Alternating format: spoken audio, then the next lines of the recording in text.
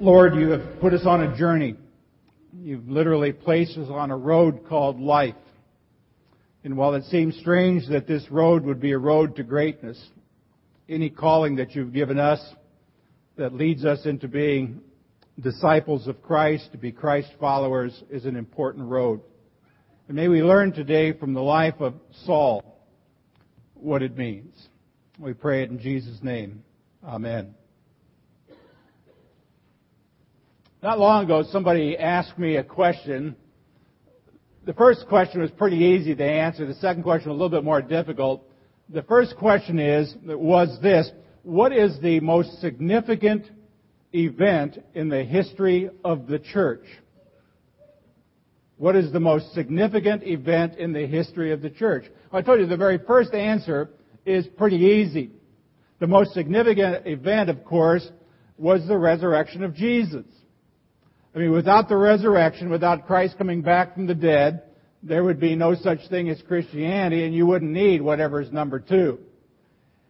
So that's a pretty easy question to answer. But the second question is, what was the second most significant event in church history? Now, that's a little bit more difficult. I mean, just think for a moment. What do you think, following the resurrection, the most significant event in church history is? Well, my answer was, and you can argue with me, because this did not fall off of Mount Sinai. This is just kind of my opinion. I think it's the conversion of Saul. And I'm going to stick with that, otherwise I don't have any sermon today.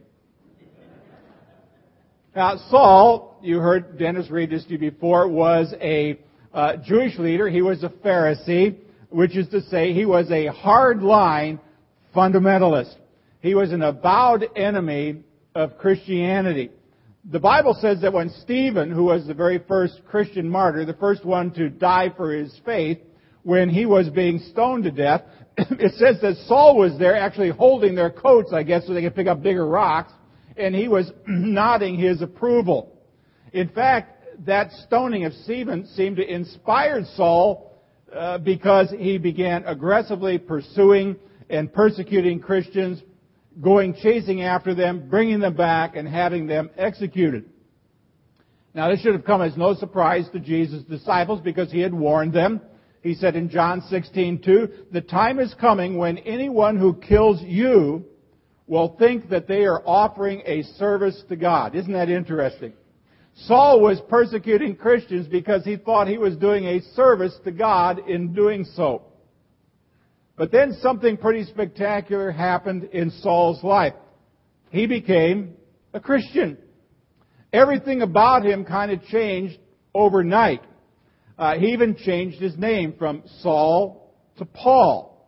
And he began preaching the gospel that he once despised. He traveled all around the world, proclaimed Jesus, planted churches, trained leaders, and during these travels, he wrote a lot of letters. In fact, he wrote a lot of letters that have made their way into our Bible. He wrote a lot of them while he was in prison. In fact, about half of your whole New Testament was all written by a man who once persecuted Christians, whose name changed from Saul to Paul. Now, from a human perspective, Paul was probably one man who we could say did the most for the spread of Christianity throughout the known world at that time. He took several missionary trips, did a lot of writing. He changed how people thought about religion. He changed the way how they practiced their religion. In fact, he said it's not so much of a religion of do this, do that, don't do this, don't do that, but it's more of a relationship. It has to do with who you are in Jesus. Now, of course, from our perspective, we know that it wasn't just Paul who was doing this. In fact, if Paul were here today, he would say, no, don't be telling everybody this is what I did. Because he knew as well as we know that it was the Holy Spirit that was working through him. Paul just happened to be the instrument that God chose to accomplish His work, His will, His desire. And so what we have in front of us today is Paul's conversion story. And in Paul's story, there are some principles, I think, that apply to every last person who's here today. The story not only tells us how he became saved, it also tells us how he managed to be used in such a great way. And the story starts on the road to Damascus, but it ends with Paul on the road to greatness. Now, what happened between Damascus and the road to greatness? What happened even before that road? Well, just think about it. When Paul got up that morning and was heading to Damascus, he thought he was on his way to revenge. He was going to go and get himself a few Christians to persecute. He thought he was on the road to set things straight. Kind of interesting, he ended up on the street named Straight, didn't he?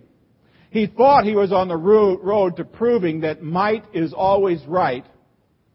But maybe about high noon, as Dennis suggested before, that's not the road that he was on. Instead, he met Jesus face to face. And that started him on a different road. It's the road I'm going to call the road to greatness. And it's a road that every person here, once you become a believer, is invited to travel on. Now, I don't know if you can picture yourself traveling the road to greatness. I mean, just the fact that I said, look, every last one of you from Katie on back, God invites you, when you become part of His family, to get on the road to greatness. Now, Katie may be saying, oh, wow, I'm going to become super DCE someday? Is that what the road to greatness means? Am I going to have every child in the world come flocking to my feet? No, sorry, that's not going to happen. Now, will you become a great DCE? Well, you already are one. But God has some things in store for you that you don't yet know about. And provided you're willing to travel that road, guess what? You're going to be surprised somewhere in the journey. Sometimes not always happily surprised, but ultimately happily surprised. Now, some of us think that greatness is reserved only for special people, like pastors or DCEs, or maybe the rich, or the so-called chosen, or the elite. But that's not true. God's path for greatness is out there for every last person who says, Jesus Christ is my Lord and Savior. Now let me tell you about this road. There are three things you need to understand about it. Here's the very first thing. The road to greatness has open lanes for everyone. I'm going to go back to the 1960s. I was a teacher and principal of a Lutheran school in Peru, Indiana. And one year we decided to take our 8th graders on a class trip to Chicago. Now, Peru, Indiana, central Indiana, town of about 15,000. And so, as principal, I was called upon to drive the school bus to Chicago.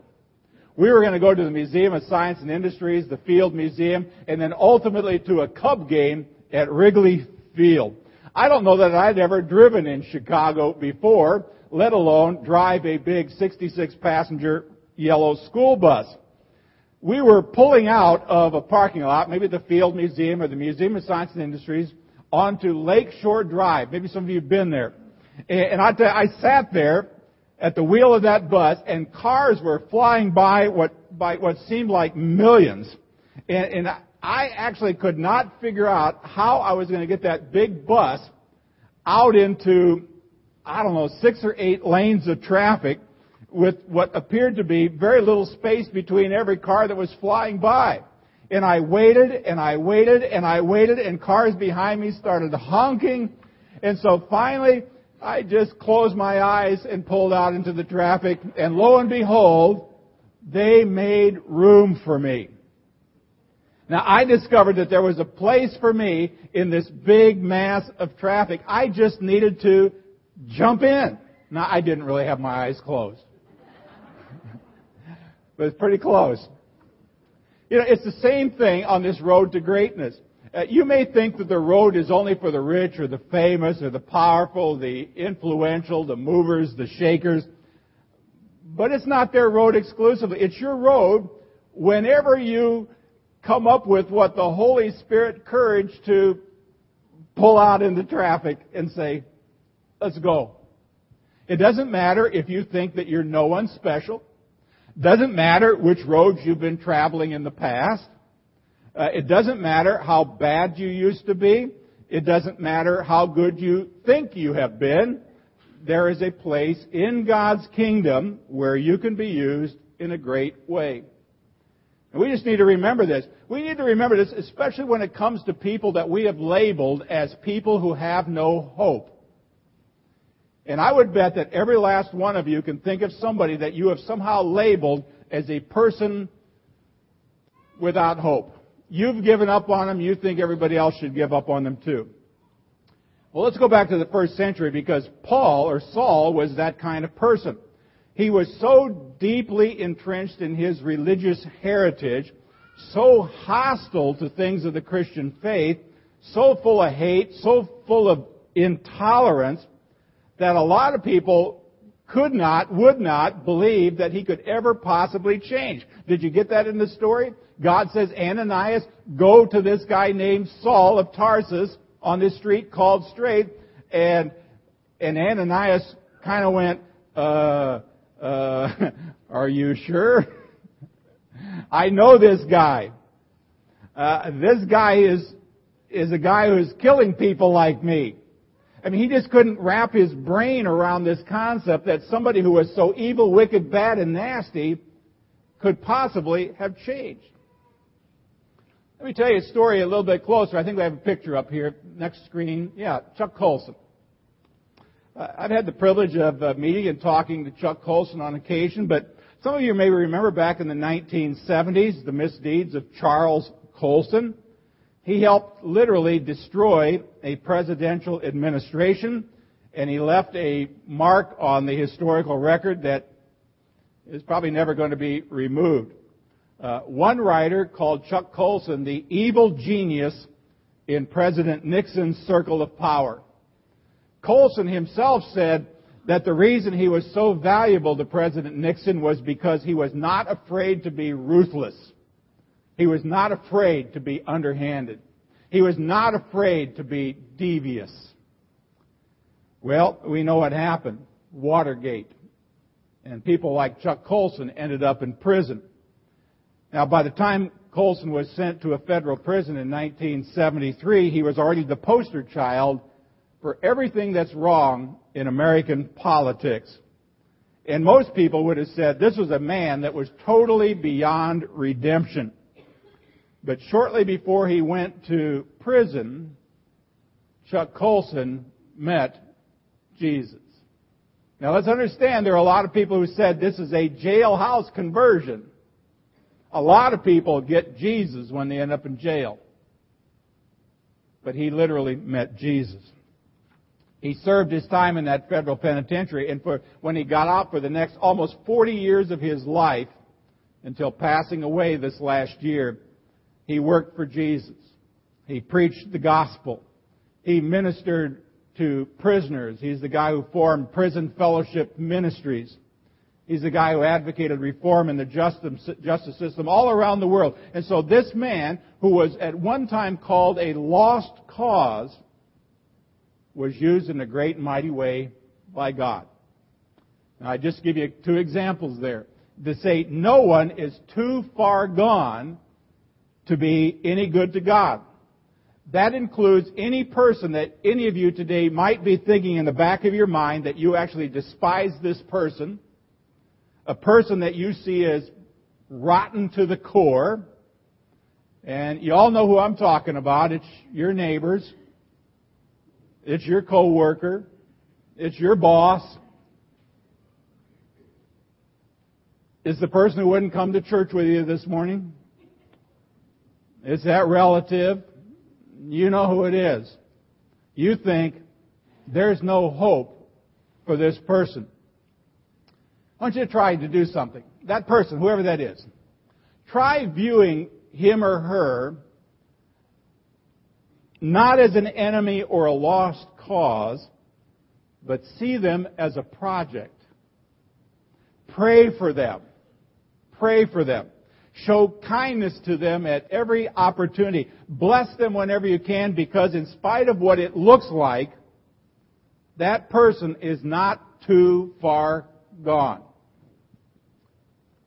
You also need to remember someone else who's not too far gone to be saved or used. You. Yeah, I'm talking about you now. You and I are not too far gone to be saved and used. Now, some of you might say, oh, I thought I was saved. I don't know. Maybe you are. Maybe you're not. Maybe you've just been going through the motions without emotions. Maybe you're little Jack Horner Christians. What a good boy I am. What a good little girl I am. God's got to love me. Not really. For by grace are you saved through faith. You get that? By grace, through faith, for service. That's what Ephesians 2, 8, 9, and 10 talks about. See, no matter what has happened in your life,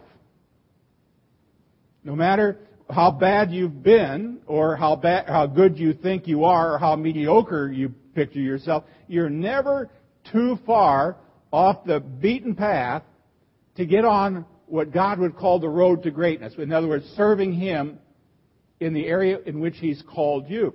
See, this passage begins with Paul breathing out murderous threats against the Lord's disciples, and it ends up by saying, in verse 22, he grew more and more powerful and baffled the Jews living in Damascus by doing what? By proving that Jesus is the Christ.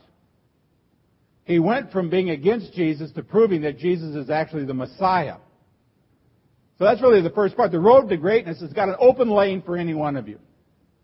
I mean, just like I finally had to have the courage to step out onto Lake Michigan with that big old yellow, or not Lake Michigan, that would have been a real trick, onto Lakeshore Drive,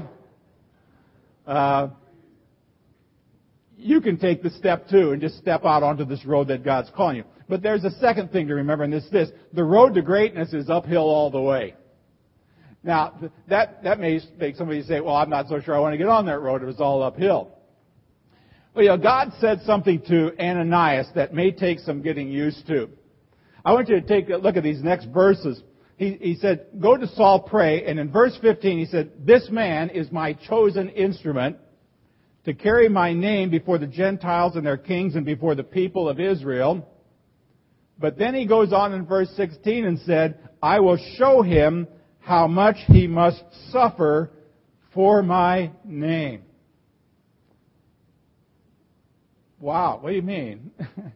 Imagine, Katie, if, on the day that you are installed as our DCE, I would say, Katie, I want you to know that you are God's chosen instrument to carry His name in front of all kinds of people. And God is going to show you how much you're going to suffer in doing that. You might say, can I rethink that? Yeah, who in their right mind would sign up for a job where suffering is part of your job description? Now, I thought God was supposed to make my life better, right? Not worse. Well, He does make life better. We all know that. Better than you could ever think, but not in the way that most people expect. The fact is that with or without God, life is sometimes hard. Now, my Christian friends and my non-Christian friends alike all face the same kind of heartbreak and disappointment. Remember, the Bible says the rain falls on who? The just and the unjust. Falls on the sheep and on the goats. But I can tell you that after following Jesus for 60 plus years of my life, after seeing how people with faith respond to tragedy and how people without faith respond to tragedy, I'm convinced that a Christian always has an advantage when hard times come. Now, why is that?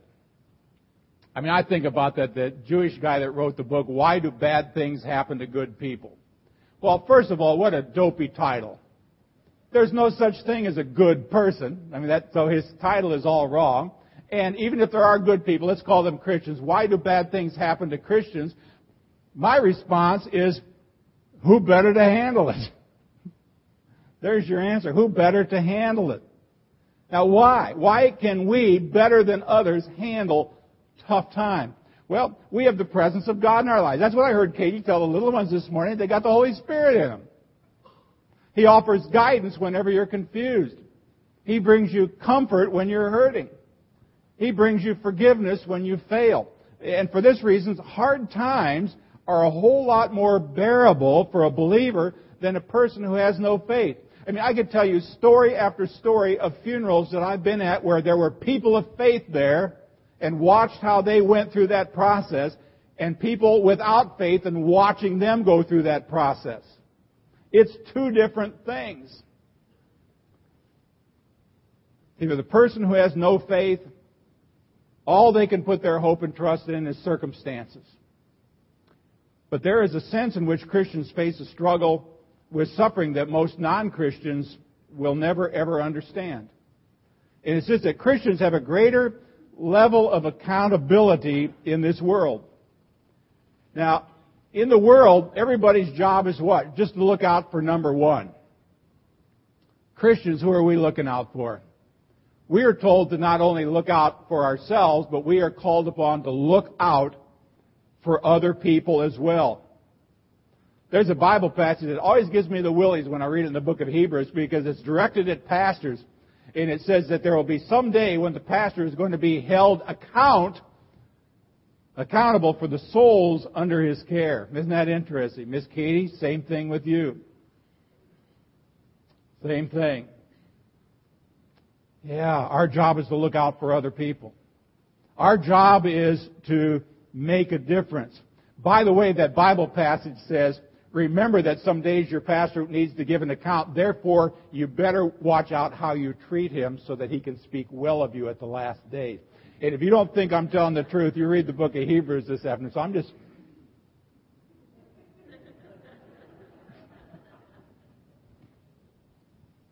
See, followers of Jesus cannot turn a blind eye to all this nonsense that goes on in this world. We can't just pretend that injustice isn't taking place. I mean, Christ followers need to choose conviction over convenience, and sometimes what you choose as a Christ follower comes with a price. Back when I was athletic director and basketball coach in Illinois, we were the only Christian school in a public school conference. And I remember when I used to walk into the bars where they held the conference meetings, everybody went, uh-oh, everybody, put your beer down and don't tell any more dirty jokes. Here comes you-know-who. I had to turn around and see who they're talking about. But I guess it was me. Now, that's a kind of a small little thing, but, it was like, this guy's different. And you just felt like you weren't really part. Kind of comes with a cost here. There are many people who in churches, there may be some of you here this morning, who believe that following God should make life a whole lot easier.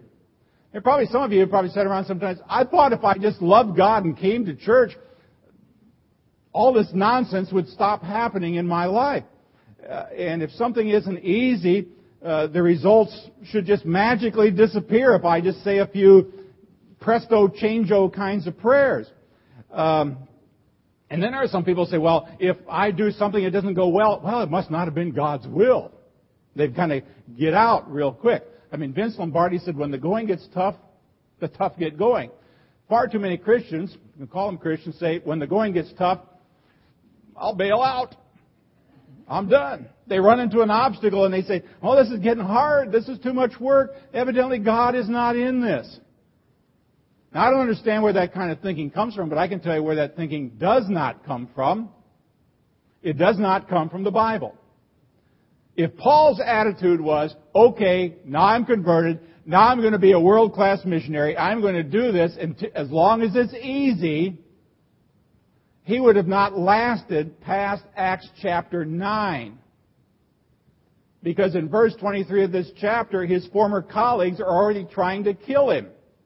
And the truth is that trouble followed Paul all the days of his life. And yet, a decision to be a fully devoted follower of Jesus is the best decision that any of you could ever make. Now, young Dylan is going to be confirmed next Sunday, God willing. It's his opportunity to stand up in front of a group of people. A long time ago, you weren't standing, you were being held at a baptismal font like that. And somebody else made some promises for you. But as all of you have gone through confirmation know, confirmation is the time you stand up and you speak for yourself. You're saying, that faith into which I was baptized is the one that I have decided to follow. And when that happens, it opens the door to God's power in your life.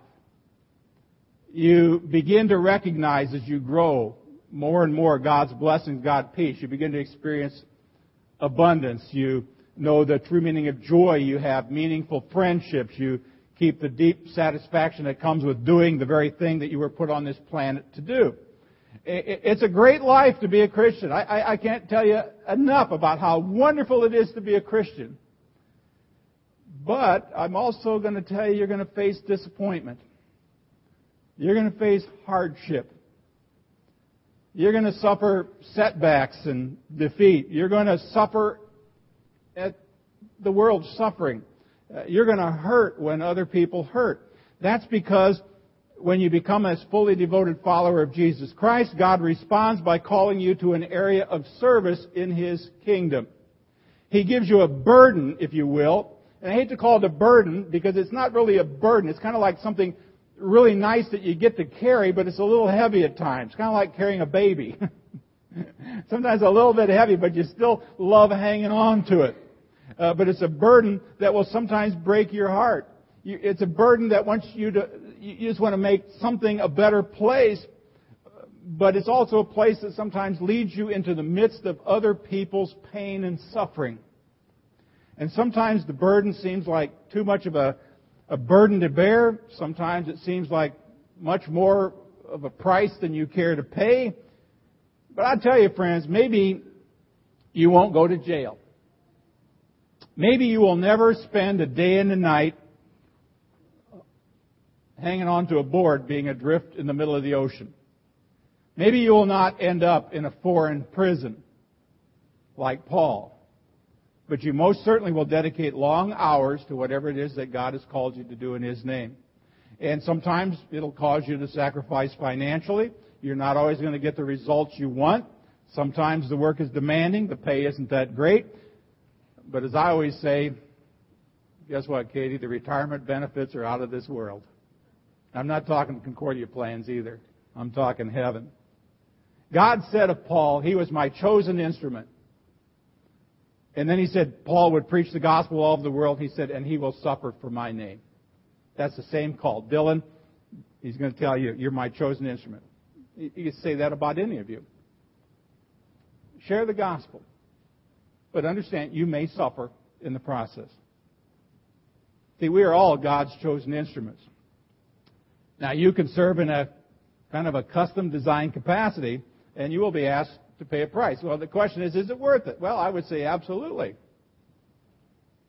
Now, here's the third thing. There's a spot on the road, it's uphill, but greatness requires the same steps for everyone.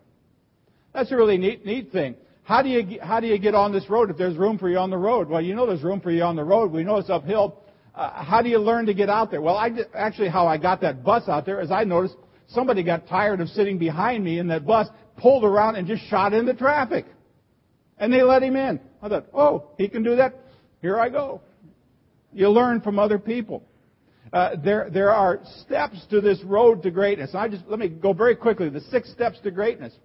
Number 1, Paul or Saul had a personal encounter with Jesus. Now, his story may sound pretty unique, but it's really not. Every person here, if you call yourself a Christ follower, has come face to face with Jesus, and you decide, am I going to give my life to Him or not? And if you've never had that moment, if you've never turned from your sin, if you've never turned to Jesus, if you've never given Jesus your entire life, guess what? Today is as good as any. The second thing was he was baptized. I mean, that's generally the first step of obedience. Many of you were brought to a font by faithful parents, godmothers even, grandparents. It identifies you once and for all with Jesus. And if you haven't taken that step, if some of you aren't baptized, guess what? We can do that too. Third, it says he was filled with the Holy Spirit.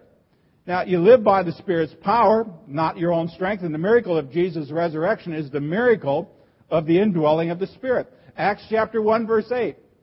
When the Holy Spirit comes on you, you will be my witnesses. And every day, it's like the hymn, Holy Spirit come. Now we know Holy Spirit's here, but, just increase the indwelling of the Spirit in my life. And number 4, it said he immediately began fellowshipping with other believers.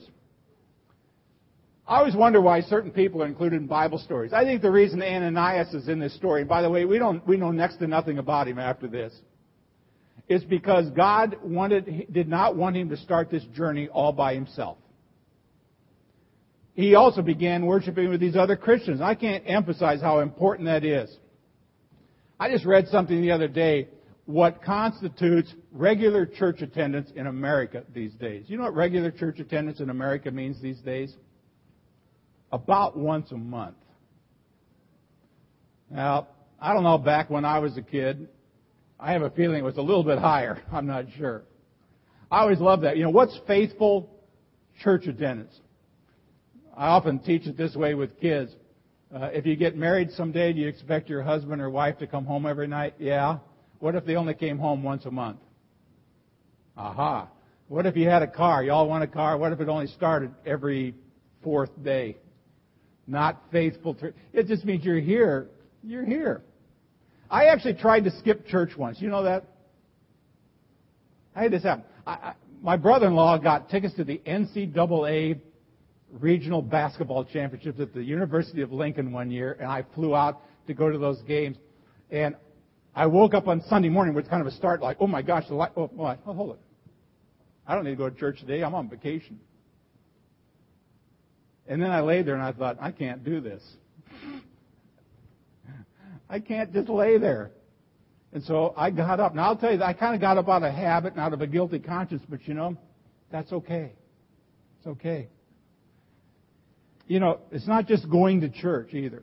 It's being around other Christians. It's being around people who genuinely care for you and believe in you and spiritually support you. I can't believe, for example, how much non-spiritual advice people give their friends on places like Facebook. Oh, man. Gone.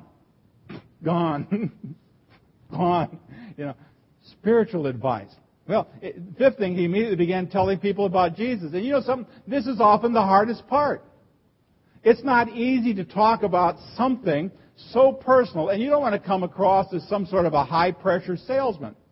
At least that's what I've learned. If you're open to the opportunity, guess what? God will bring you an opportunity. You don't have to go and force doors open. Believe me, the doors will open for you. Now, Paul had a kind of a neat thing going for him. He was a rabbi. And whenever he got to town, if there was a synagogue rules required that you let the visiting rabbi speak. So he had a kind of a built-in open door. He took advantage of it. You've got open doors too. Take advantage of them. Sharing your faith is a pretty natural conversation. You don't need to get somebody into a corner and beat them over the head with the Bible. You just need to tell them what Jesus means to you and the difference Jesus has made in your life. You don't need to tell them, for a couple hours how wicked, bad, and nasty you used to be. You don't need to talk about that. Just say, hey, I used to be different. Today I'm a follower of Christ. Let me tell you what it means to me. And 6, he took steps to grow in the Christian faith. He met with the apostles. He met with the leaders. He spent time in Jerusalem, spent time in Antioch, got grounded in his faith. We know from Scripture that he took off into the desert for a couple of years so that he could do a little bit more Bible study, prepared for his first journey. Now, anyone who wants to be used by God, there's your 6 steps. A personal encounter with Jesus, baptism, fellowship in the local church, being filled by the Spirit, telling others about Jesus, growing in the faith. Now, I challenge you this morning. What's the next step for you? That's a question I ask myself. What's the next step for me?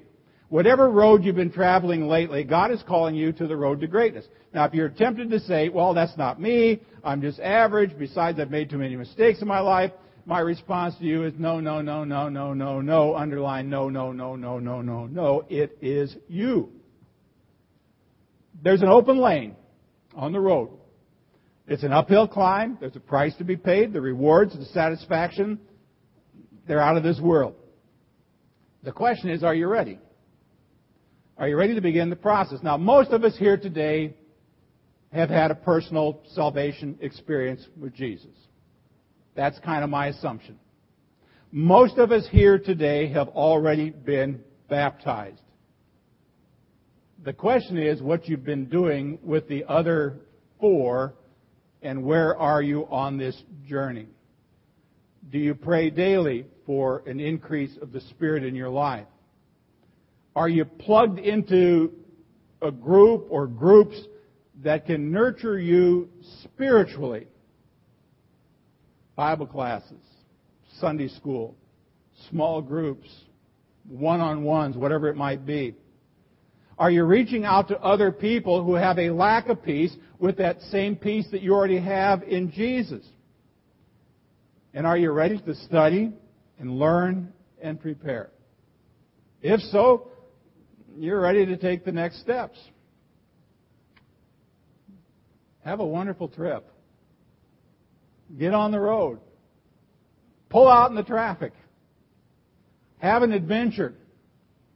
And by the way, you can just sit in the back seat and enjoy the drive. Let Him do the driving. Too many people today want to drive and have Jesus as their co-pilot. I've seen that bumper sticker. God's my co-pilot. Well, it's no wonder you're all over the road. Get in the back seat where you belong. Let Him do the driving. Let's pray. Heavenly Father, thank You for the story of Paul, a changed life. We too can have a changed life as well. We pray that You will encourage us again by the very presence of the Holy Spirit to each and every day grow and grow as a Christ follower. It's in His name we pray. Amen.